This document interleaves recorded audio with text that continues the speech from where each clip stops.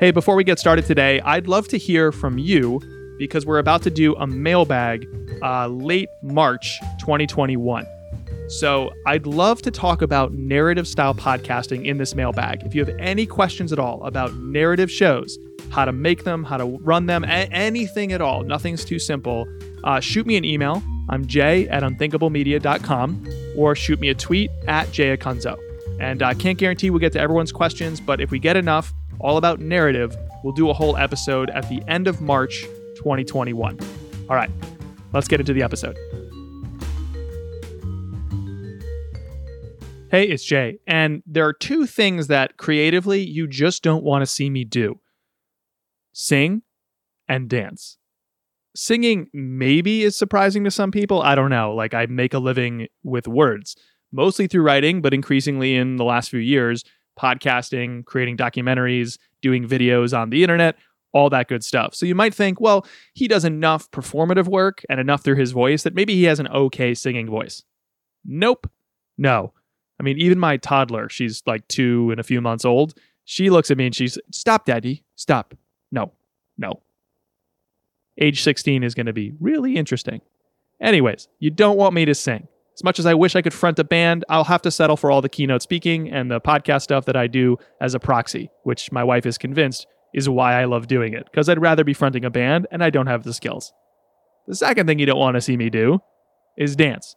I'm okay, I can hack it, but mostly, especially before 1 or 2 bourbons, I'm doing that classic white guy shuffle. You know what I mean? I got my elbows in, I got my hands near my shoulders, I'm swaying back and forth, and I'm doing this. You know the move. It's what we got. It's all we got. So you don't want to hear me sing, and you probably don't want to see me dance. But here's the deal. Every time I fire up a microphone, I feel like I'm dancing. Not because I'm happy, that's part of it too. But also, I feel like being a great interviewer is to be a great dance partner. Sometimes you're trying to lead them left. Sometimes they're falling a little bit too far to the right, and you have to gently and sometimes forcefully nudge them back to center. There's all these subtle moves, and all of it creates one experience that the audience hopefully just takes in. Except there's all these tiny moves going on.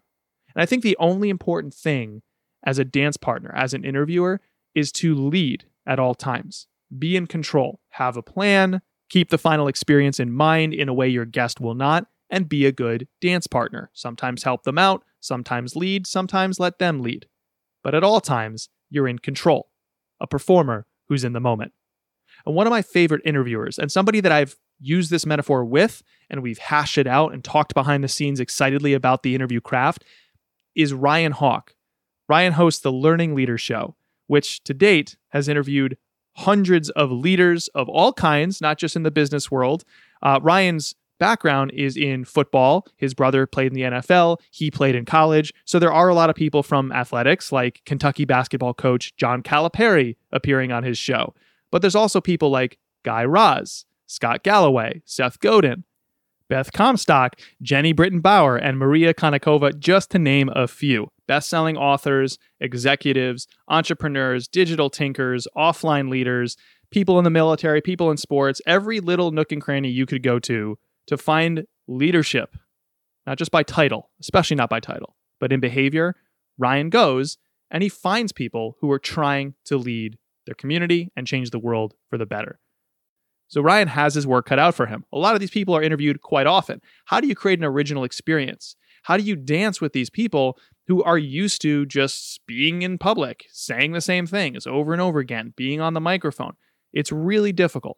And Ryan and I have bonded. In fact, I've actually been on his show, I think maybe more than anyone except for his family, because we did a behind-the-scenes series of episodes. I first appeared on his show to talk about my book, Break the Wheel, in 2018. But then we hit it off so much about the art of the interview that I kept coming back, and we kept going into different topics and subtopics about our shared craft. So I wanted to have Ryan on this show to talk about not only his show, but the craft, the creative, the agony and the joy of being a great interviewer, a great dance partner. I want to know how to do the things you do. A thing or two or three that only comes from you. I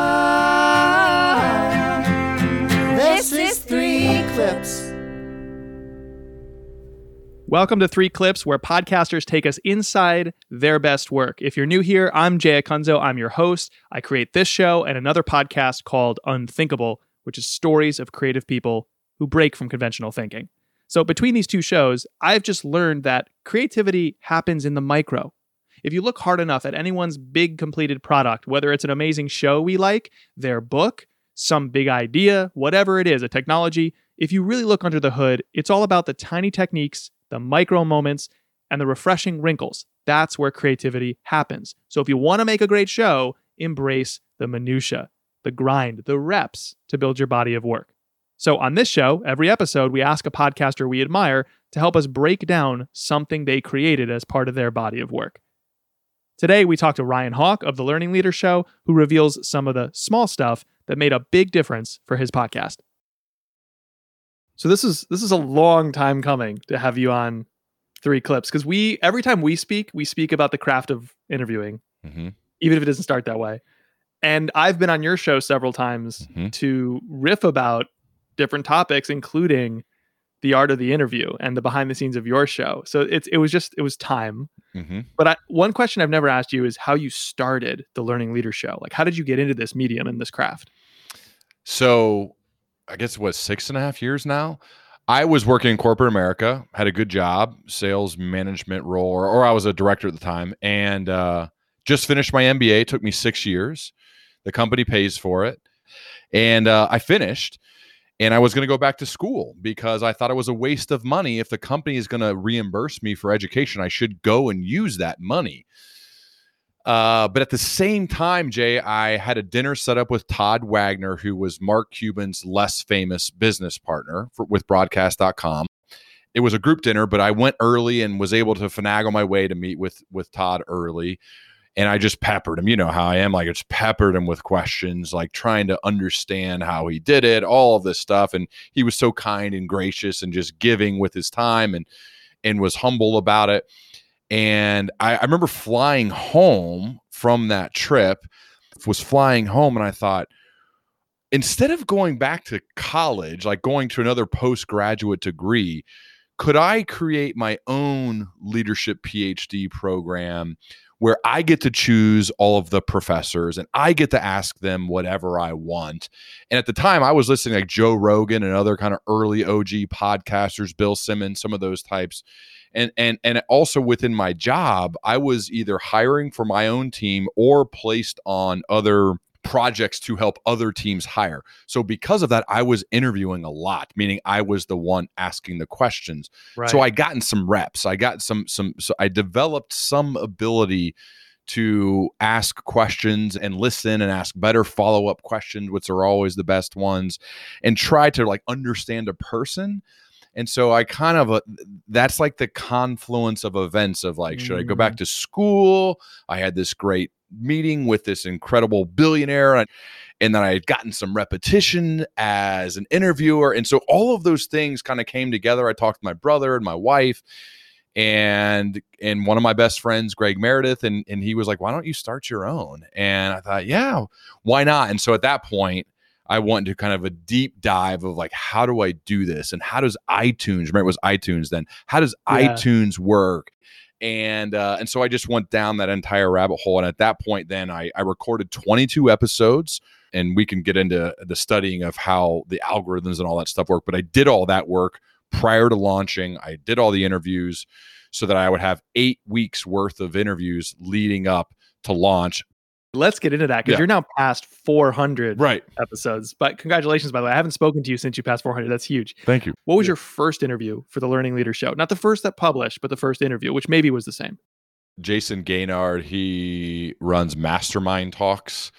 And it's funny, I had recently read, I think a Forbes article about the fact that he was this like incredible networker. And that's not something I was particularly good at.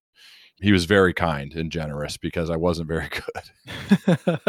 What do you remember about it? Being very nervous, being very scripted, not listening great, because I was just thinking about the next question as opposed to, which is normal, as opposed to listening deeply and then thinking of a good follow-up instead of just looking at the list and going to the next one.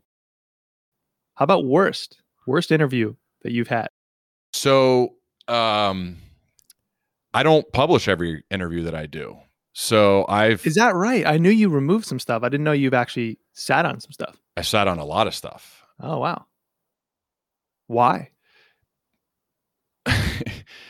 I try to take the blame when this happens, but it does hurt relationships at times because a guest invests an hour of their time and then we don't release it. And usually what I'll say to them, and which is the truth, is either is a combination of me not being prepared, them not coming with energy and good storytelling, them not fully understanding why they've been able to sustain excellence and tell that story. Or, you know how it is now, Jay, you get 50 a day of PR people trying to get their clients on your show. And sometimes you say yes, and maybe you shouldn't have, and maybe you're not prepared enough. Like that's happened to me. So worst interview is just one that are the ones that I don't publish. If I publish it, that means I think it's good. Okay.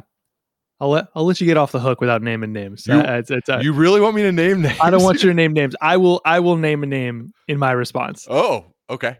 But it's because this was entirely my fault, end to end, start to finish. And that's an interview I did with Brian Koppelman. Yeah. Writer of Billions and showrunner Rounders, and Rounders and several other movies. I think Ocean's 12. Yep. So I admire the guy. He's got a great podcast, The Moment, that I wanted to ask him about. And I was waiting late night in an airport. I forget what city. It was like in the throes of a speaking tour. I was like all over the place. I can't remember, but I was beat. I was exhausted. Yeah. So my filter was off. And on Twitter, Koppelman, and I don't know, a fit of generosity, was like, hey, for the next half an hour, anybody who asks me to be on their podcast, I will go on their podcast. No questions asked. So I was like, I'm going to ask him, like feeling kind of drunk after a speaking gig. I was like, yeah, let me do this. Yeah. And so, of course, he said yes. He delivered on the promise. We had a wonderful conversation before I started recording. And I was a pretty novice podcaster at the time. And then I hit record, and I made it in my mind this like big deal that I'd hit record. So I snapped out of conversational mode and I stiffened up. And I started asking questions that made no sense. They were double barreled, triple barreled. They had no clarity. He would ask for clarification. Well, you're taking all the blame here. You're not giving. So you're saying your worst one was because of you, not because of the guest. 100%. Okay. All right. The punchline of the Koppelman story. Okay. I thought it went okay. I relaxed. He gave some good content. And then I was editing it at a coffee shop outside of Harvard Square where I lived at the time. And I like bumped into a friend. I was sitting at a table by the door, and the friend was sitting further into the cafe. So I swiveled in my chair to face internally to the cafe to talk to my buddy. And when I turned back, my laptop was gone from the table. I hadn't moved my chair. I just turned my body. Someone had walked in the front door, sat down next to me, and very casually, because I saw the video footage after, swiped my laptop off the table without me noticing, put it in their backpack and left. And I talked to the barista, and they're like, yeah, we've had that happen a few times. And so it's like, put up a sign or something, right? Like, I felt like such an idiot. I emailed or I DM'd Koppelman, and I was like, Brian, I'm so sorry. I'm incredibly frustrated and very embarrassed, but I need in good faith to tell you what happened, why your episode won't be coming out. This is exactly what happened. It sounds made up. I swear it's true. I would never ask you to come back on the show. I just appreciate your time. Thinking maybe if I said it that way, he'd come back on the show. Yeah. And of course, he just said like, oh, that sucks. Thanks for telling me. Good luck. That was that. That was that. And you didn't have it on like Google Drive or Dropbox or anything. It was just on the computer. The lesson, as always, is back up your stuff. That's brutal, man. I didn't know that. That is brutal. That was my worst. That was my worst. All right. I want to break down your show. Okay. And to do that, we're going to look at the second interview you've ever had with one of your heroes and mentors, Jim Collins.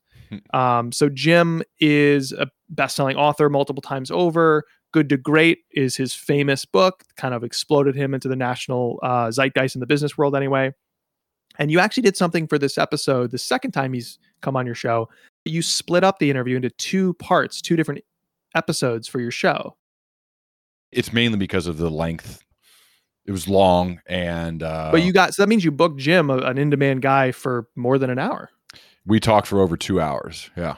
Wow. Is that the norm? Do you usually book your guests for, because you go long, No. you have there's a lot of interview shows out there. It's normally an hour. Jim's Okay. a unique case in the fact that I've really gotten to know him and his team over the past 4 years.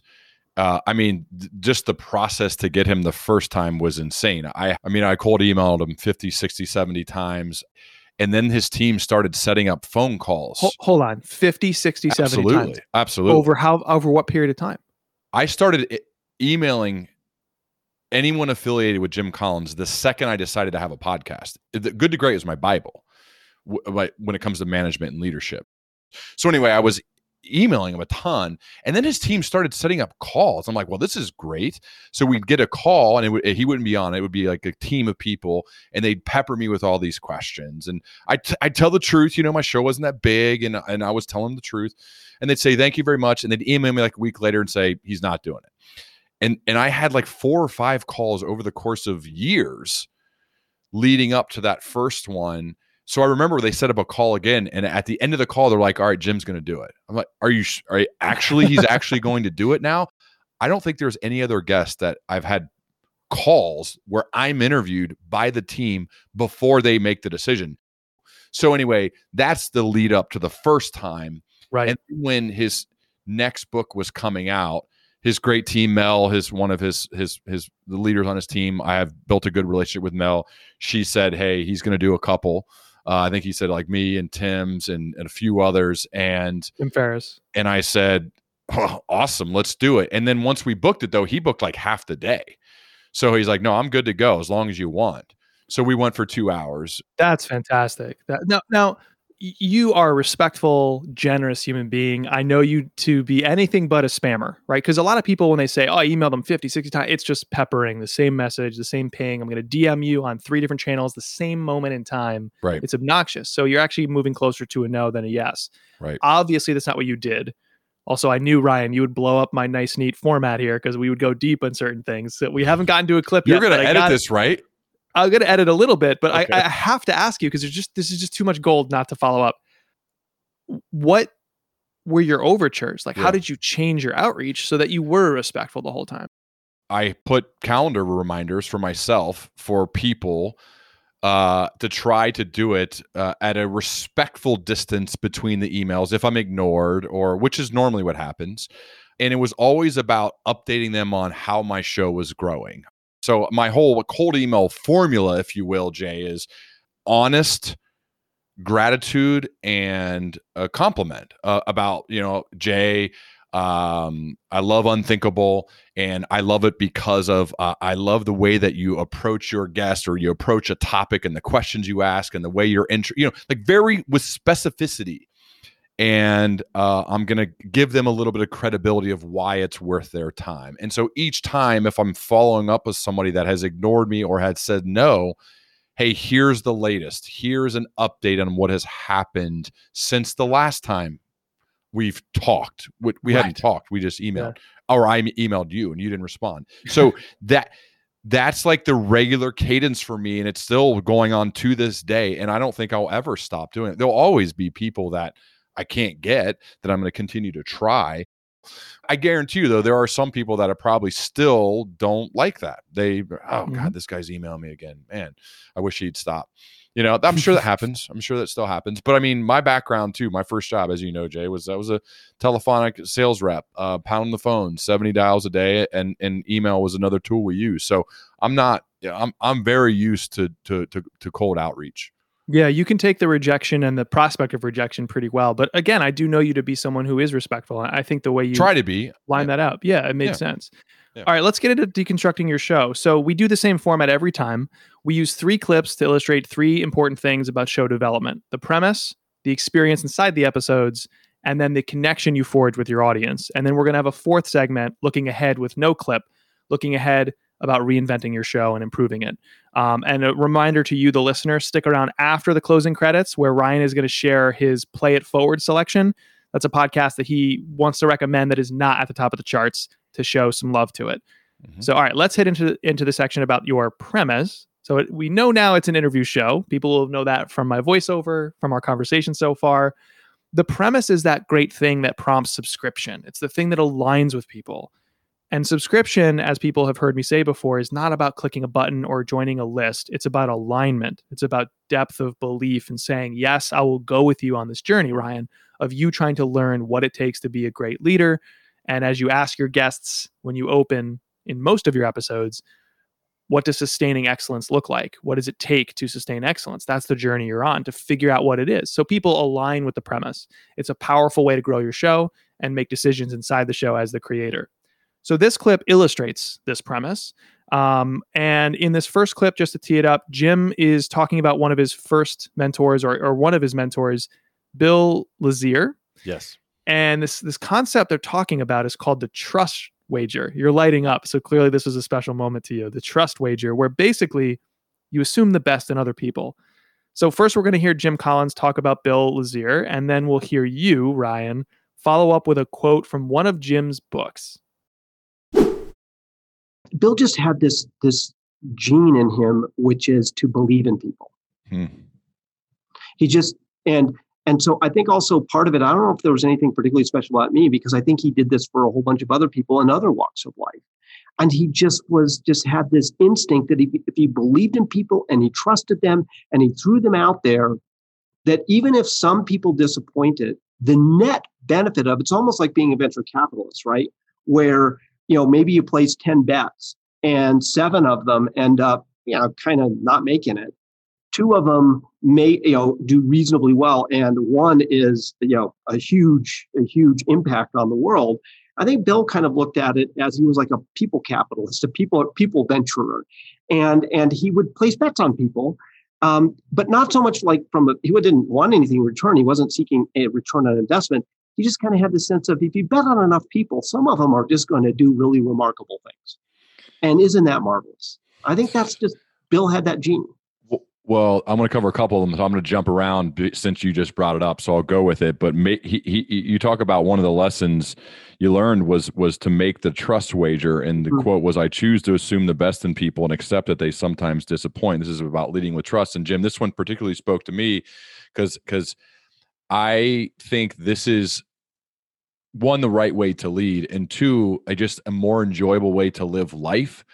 Of believing the best in people, trusting them, knowing that, every once in a while you might get burned. Yep. But isn't that a better way to live? Isn't that a more enjoyable way to go about living and leading, is to assume the best in other people, to assume they're telling the truth, as well as then that is the signal like, hey, look, I'm a trusting person too. Like, I'm going to do what I say. I have higher integrity, but I'm going to lead with it outwards as well. And that's one of the critical life lessons that you say you've learned from him. General impressions when you hear that moment of the interview. I was going to talk about the trust wager with him. It was in my notes. I had many quotes from his book, from Bill and him's conversations. It was important to me to get it on tape, because a couple things. 1, I worked for a boss who led the opposite. In fact, he told me, you haven't earned my trust. He hasn't earned my trust. She hasn't earned my trust. It might take a while. Whereas, and those types of people repel high integrity, high trusting people, versus the ones who lead with trust. They attract the type of people that we want to be around. And so it's really important for me to get that on tape, to get Jim and I talking about that, because I also am letting my audience know this is something that is really important to me, of living and leading a life of trust. And every once in a while you get burned, and that's the way it goes, and that's okay. But this is the way I want to live. And I actually am signaling to them, I want to attract other people that lead with trust to me, because those are the type of people I want to be around. If for a long-time listener, what they would say, like the premise or what my show is about, is, as I've said, my favorite leaders, the leaders that I've wanted to follow in my life, are lifelong learners. They're learning leaders. They are constantly working on themselves to get better, to grow and improve. The other word you may hear associated with my show is excellence and sustaining excellence. And to me, I think it's hard to sustain excellence over time if you don't lead with trust.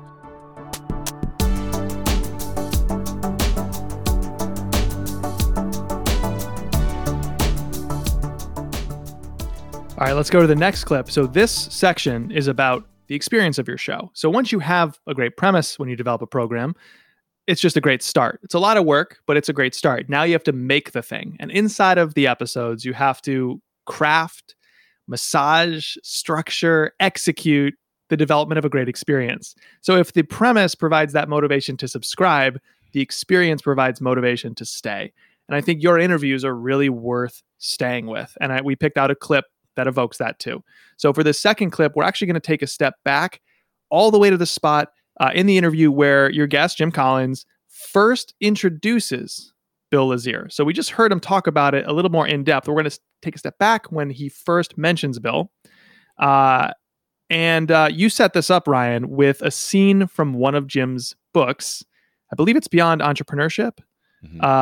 And which Jim updated and re-released in December of 2020. Yep, that's it. You're holding it up right there.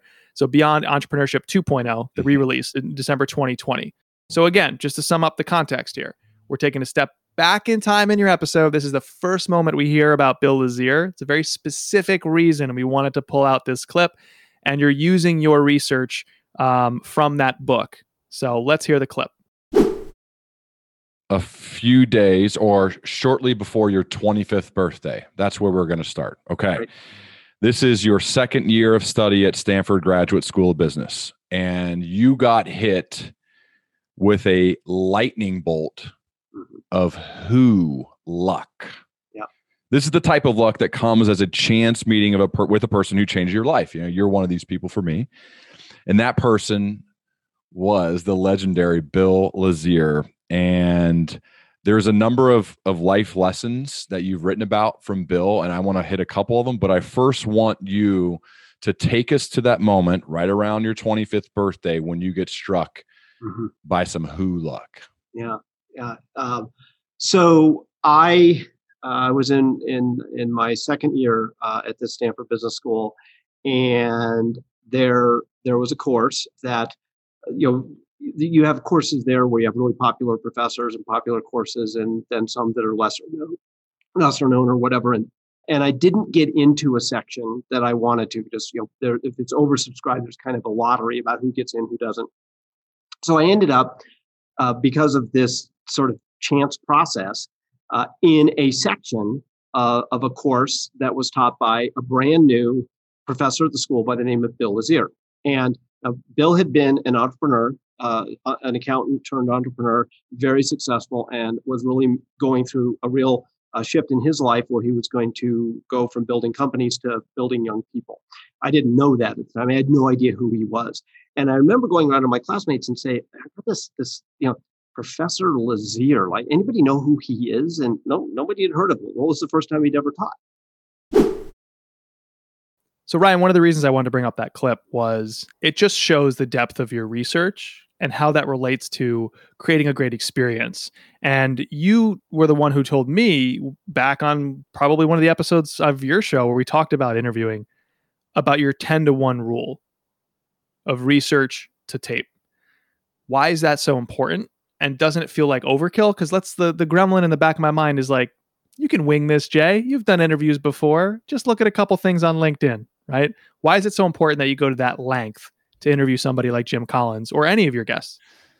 Yeah, and it's what I spent the bulk of today, actually, is preparing for an episode next week. To me, and Jim and I actually talked about this on this episode, is one of he said one of the reasons that there is so much preparation is so that when the mics are on, you can just let it fly. You've got it kind of built in. And so to me, that's part of my prep starts way back from learning from the legendary Bob Gregg and Ron Ullery football coaches to be over-prepared for games, to make practice harder than games. And so that when you showed up on Friday nights, it actually seemed easier than what we had done leading up to those moments. And so I take the same process to keynote speaking, to recording podcasts, to working with clients. And I don't think, and I don't say this like as a fake humility, I truly mean this, I don't think I'm talented enough to do it without, and I won't have the confidence without doing an extensive amount of preparation. So to me, it kind of makes me feel more comfortable once the mics are on and we're connected, when I know I've done the work leading up to the moment. And I also know these are important moments, and I want to make the most of the luck, that the fact that he chose less than 5 shows to promote this book, and I'm one of them. Like, I don't want to look back and say, God, I should have read more, or I should have watched more on YouTube, or I should have really thought this through, or emailed, with Mel more about some of the backstory. One of the reasons why you saw me smiling when I was listening to that was because I spoke with a great deal of confidence when I said, take us to that moment when you were struck with a lightning bolt of who luck. Now, those are his words, right? And I was reading back his words because I read it in his book, and I liked his words. That's why I used them. But I didn't say them like meekly or like defensive or like I was scared or nervous. I said it like I knew what I was talking about, because I did.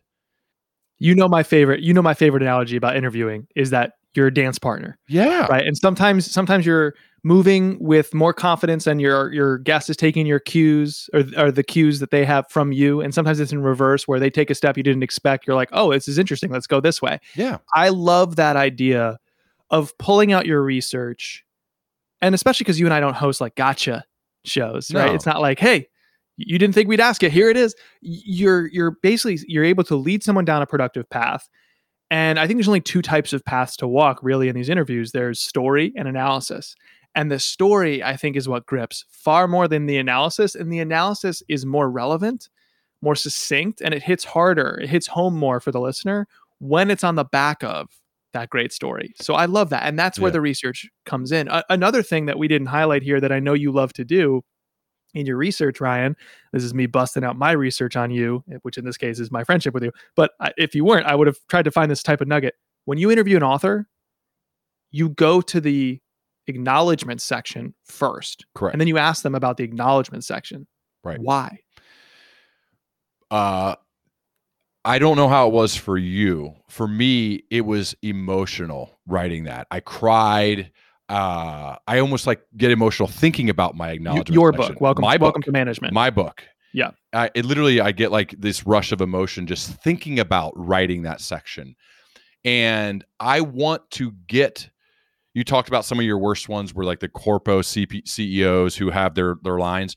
I want to get, if I have someone like that, if you find the person or 2 or 3 that they wrote about in their acknowledgments, and you can tell was actually heartfelt and they wrote it, which I hope all of them are, but you can kind of sense those. I go there first. It's not foolproof. Like there's nothing that is, but I go there first because if I ask them, like you think about Admiral McRaven when I had him on, like he's this tough military guy who helped, plan the raid to kill bin Laden. But I started by talking about his dad and his high school coach and then his wife, because I wanted him out of kind of military mode and into being a real person who has emotion, who cares. I want them to get to a place of love, because then they're out of that mode of like, oh, I got to have my carefully rehearsed answers. I'm actually a person who loves other people, and those people love me. And when I bring up their names, which I can cheat because I go to the acknowledgement section, I know who those people are. Then all of a sudden the tone, if you actually watch the YouTube of Jim and I for this conversation, I put an extended version on there. The first thing we talked about was Jim's wife, Joanne, and her triathlon career and his support of Joanne. So that's how we started. Because I even though I know him and we've talked, I still wanted him starting from a place of love, and he loves his wife deeply, and I know that about him. So we still started from love, and then if you start there, it's just 2 guys talking. We're 2 like you and I, like you can tell, like we just get going. Where we love this stuff, so we just go.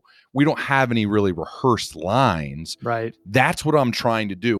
And so I'd rather get people emotional and thinking about love and the people they love, and then go on with it, as opposed to letting them get in kind of the robotic mode of like, okay, let me just get in the canned answer line.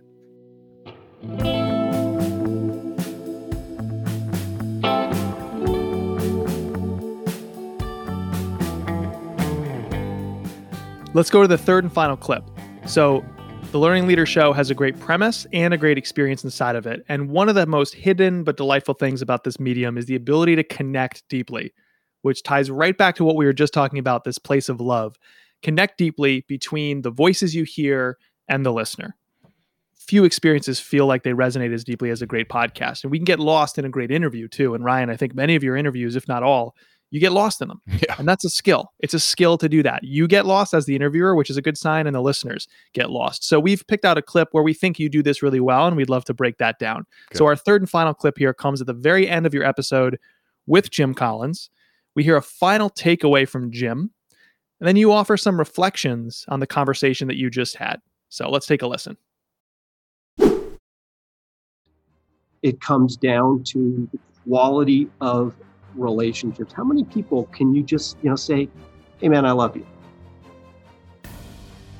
I'm still sitting here in a bit of awe that Jim and I sat down for over 2 hours and recorded. He just blows my mind with his level of care and preparation and curiosity and the questions he asks. There's so many takeaways, it's hard to even point them out. I mean, I love the way that he starts his meetings when a leadership team comes to Boulder. It makes me want to ask him to be a fly on the wall, and I think I will, to see if I could ever be a part of one of those meetings. Start exactly at 8 o'clock, walk in the room, get out a sheet of paper. There's no wasted effort, no wandering around, no walking into the meeting. They're sprinting from the second he enters. I love that part of it, to making sure they're confronting the brutal facts of their business. And the openers, I think, are critical to setting the tone for a great meeting. And then his prep process, he shared how he feels like an NFL coach with his play sheet, but also being willing and able to be agile and adapt, as well as what it means to make the trust wager and all of the great Bill Lazier talk. There's more of that in part 2, but there's I just love the approach of leading with trust and making that wager. Even if every once in a while you get burned, it's a much more enjoyable way to build great relationships, to build a team, to live a happy life. There's so many benefits to it. I will continue to espouse that method forever. So personally, I pick this out because you do get these dual moments of love. You get the moment from Jim, you get the moment from you, where you can tell you've been impacted by that conversation. A 2-hour marathon interview here is still sitting with you. As a voice, as a host and an interviewer, as talent in the traditional performative sense, right? You're the talent of the show. It's your name is on the cover art. What do you see as your role and your relationship for and with the listener? I think it's shifted of one who, and I've tried to listen to my audience. I read the emails. I listen to what people say at the end of a keynote, people who have listened to the show. And one of the themes of what I hear is, we want to hear from you more. We want your perspective. We want to know what you think. And so what I started doing at the end of episodes, probably about 100 or so ago, was giving like a 2 or 3 minute key takeaways from that episode. And the reason I do it is, one, it forces me to work on the skill of distilling a message to its essence, sharing key takeaways that are useful for the listener, and saying thank you. I also share gratitude for the listeners, for the listener at that time. And so in a way, it's a forcing function that I have to immediately jot down a few notes. I record it right after I get done doing the actual recording, so it's kind of fresh. And then for the listener, it kind of gives them a good takeaway. And I've also, every once in a while, I'll sprinkle in a Q&A. So like if somebody sends a question, I will answer that in the outro sometimes too. And that way it connects me a little bit more with the audience, where they are asking questions and I'm answering. And usually if one person asks a question, others probably have similar ones. So I like to experiment. I like to try new things. I like to try to connect with the audience. And I find that when I started doing that, I started getting more response from my audience that they wanted more of that. Then I started getting questions, and then they said they want more of that. So who knows? Maybe that leads to solo episodes, which I've been asked to do. I don't know, but that's part of why I do all of that.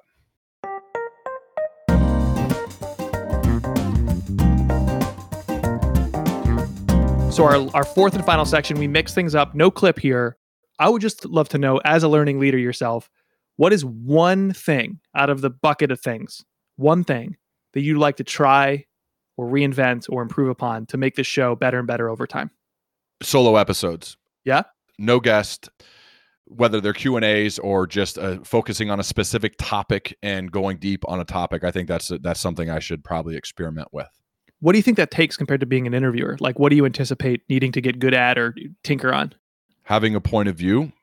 I think eliminating some fear, some of that imposter syndrome stuff we talked about that you have from time to time. I'm always have an open mind to change my mind based upon who I'm interviewing, and that is my natural way to live. And so when you're just by yourself, you have to share your point of view, what you think, what you believe, and that takes some work. And then it's a little scary when you publish those for people to hear. So I'm working at that. I mean, that's part of what some of these outros are doing, but I think that's something that I could experiment with even more.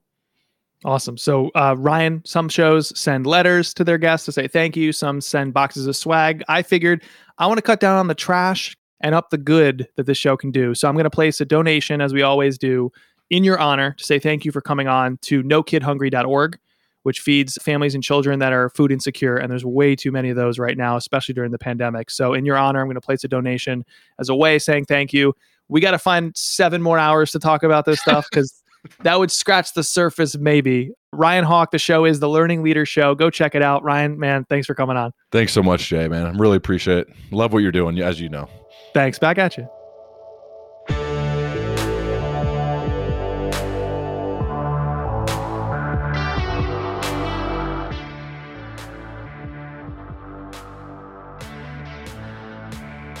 Thank you so much for listening. Every time you do, you're supporting an independent show built by independent creators. This episode was produced by Andrea Maraskin. Original theme music by Cardboard Rocket Ship. A big thanks to our presenting sponsor, Wistia. You can explore their tools for podcasters and video marketers who believe in making marketing more human. Or you can watch their original series about building modern brands. All that stuff, their tools and their shows, can be found at wistia.com. Lastly, you can subscribe to my newsletter, Playing Favorites, where every single Friday morning I send one original story found nowhere else, and it's all about one idea. What does it take to make someone's favorite things? Because isn't that the job? That's Playing Favorites. It's my free weekly newsletter. You can subscribe at jayacunzo.com/newsletter or check your links in your show notes. And now it's time for our bonus segment, where every episode we ask our guest for a podcast they'd recommend that is not at the top of the charts. A show they'd like to show I'd like some to love shout out we call this called segment Intentional Leader with Cal Walters. Cal is an American hero who has served our country. He's also a lawyer, a thoughtful, intentional leader, still serving our country. And I hold our military in the highest regard.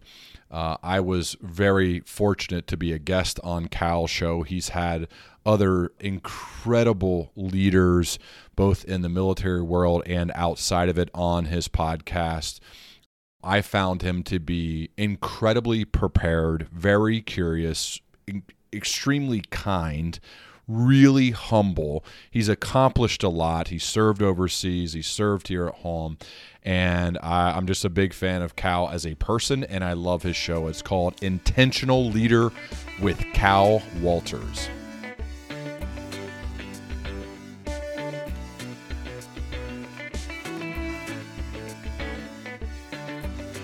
All right, that's it for this episode. I'm Jay Acunzo, and as always, I believe this work we do is not about who arrives. It's not about how many show up.